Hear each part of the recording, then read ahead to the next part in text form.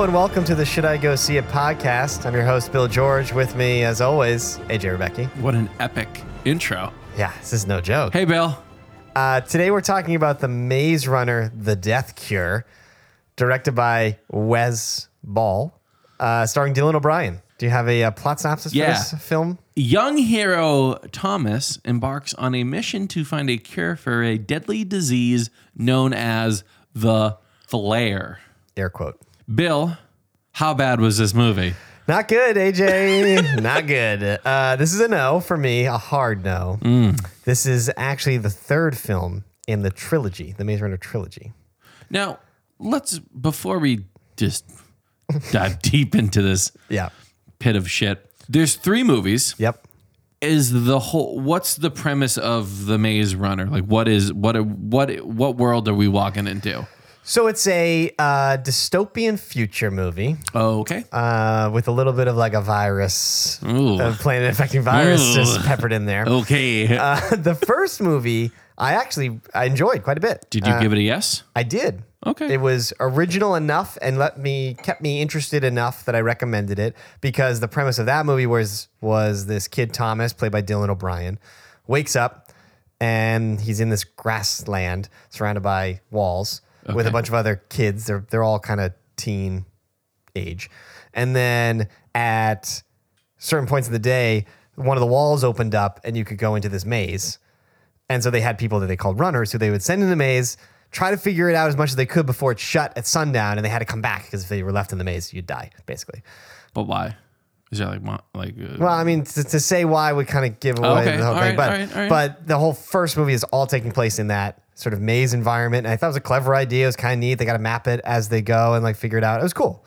Then the second movie comes around. They give you more of the whys behind the maze thing. And it just turns out to be kind of this dystopian future. But once they leave the maze area, which is what made the first movie original, it becomes like every other dystopian future virus, young adult literature movie ever.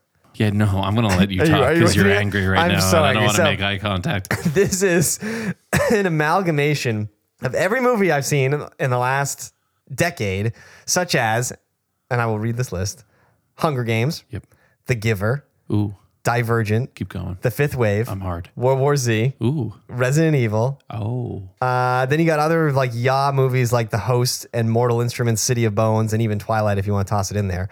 And all these movies are essentially the same movie. It's formulaic, it's derivative, it's predictable, it's garbage. So I don't want to be that guy. Seems like you've had a pretty bad day based on that rant. Do you think you might watch too many movies? But like, if you didn't watch so many movies to compare it to, then maybe if you went in fresh and were just a normal person off the street, which the whole purpose of the site was for, then maybe you would find it somewhat enjoyable. Yes and no.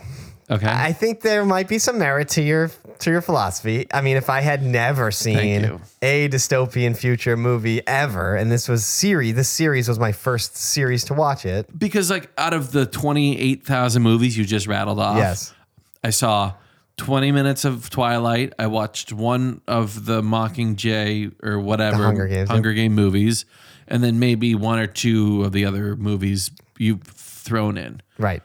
On that side of it, maybe. I would grant a maybe. But I would still say that regardless of genre, the predictability in this movie, a lot of it comes down to the script and the fact that it is any movie ever. Like if you've seen movies before, it's predictable. Let me give you an example. This is one of those movies where on multiple occasions, I think at least 5 I counted. The bad guy in whatever scene has a gun drawn on our hero or somebody, and then just inexplicably does not shoot for like 2 or 3 seconds, and you're just sitting there going like, you can shoot him, like that's, and then instead miraculously somebody comes in and then blows something up or saves the guy at the last minute. Like it happens multiple times. You're just sitting there and they got their gun drawn and you're like, yeah, you can fire. And then they sit. And then, they're saved. It's like just poor writing. And then on top of that, You get situations where I can write the dialogue in my head as the movie was going, where somebody saves somebody miraculously, and then the other person turns, there's a beat, and then he says like, "What took you so long?" Or something like that. I don't know if that's the exact line from the movie. I mean, I'm gonna keep on like being devil's advocate, but like that happens like all the time in like Marvel movies too. But you're like all gun ho about them. I disagree. Really? Yes. Really? How many times have you heard Tony Stark or any other Avenger be like, "What took you so long?" Never. Okay. You're just being an asshole right now. No. The Marvel movies are different because at least they're entertaining. Why did it need three? Okay, so the guy who wrote this movie or directed it or did both. Well, hold on. I want to go back to the Marvel thing because the Marvel movies have a sense of fun and a certain sense of meta in a way where they kind of are winking at the audience. Like everyone's in on it. This movie thinks it's the most serious movie in the world and like, oh my God, these kids might die. And it's just like, it doesn't work. The conflict is also never very clear. So there's no stakes there. Like a lot of things didn't work in this movie. Let me do one more thing. Sure. To throw at you. Yeah. Somebody or a lot of people are watching these movies enough that they've made 3 of them, right? I hate to be like, you're the odd man out, but like, if I look at the all facts, you're kind of the odd man out. I disagree. And the reason why is because each of these movies has grossed less and less money than the previous film before it. Like the audience is waning for this series in particular. And I think most of the genre, I don't have the data to back up that, but I do have the data on this series, which is each movie has opened to less and less money. Yeah, okay. So the argument I have against this movie, right, is I've seen other movies very much like it, and this one's no good, right? Your counter argument is that if I hadn't seen all those movies, blah, blah, blah, blah, blah. Sure. But that doesn't stand true across other examples or other genres. Like I've seen a bunch of Westerns, but I still liked Hostiles. I've seen a ton of cops and robbers movies, but I still like Den of Thieves. Like if they do certain things well, if they hit maybe the thematic aspect of what they're trying to achieve, or if the performances are that good, it can be good no matter if it follows all the tropes.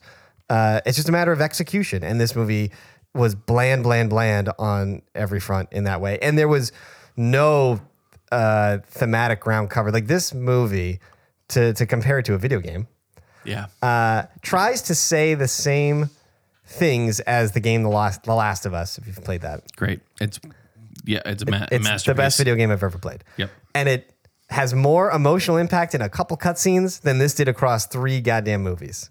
So, oh wow. Okay. This movie just doesn't work for me, is what I'm getting at. And that was a depressing episode of Should I Go See It? Follow us on Instagram at Should I Go See It, and we'll see you next time. Thanks, Bill.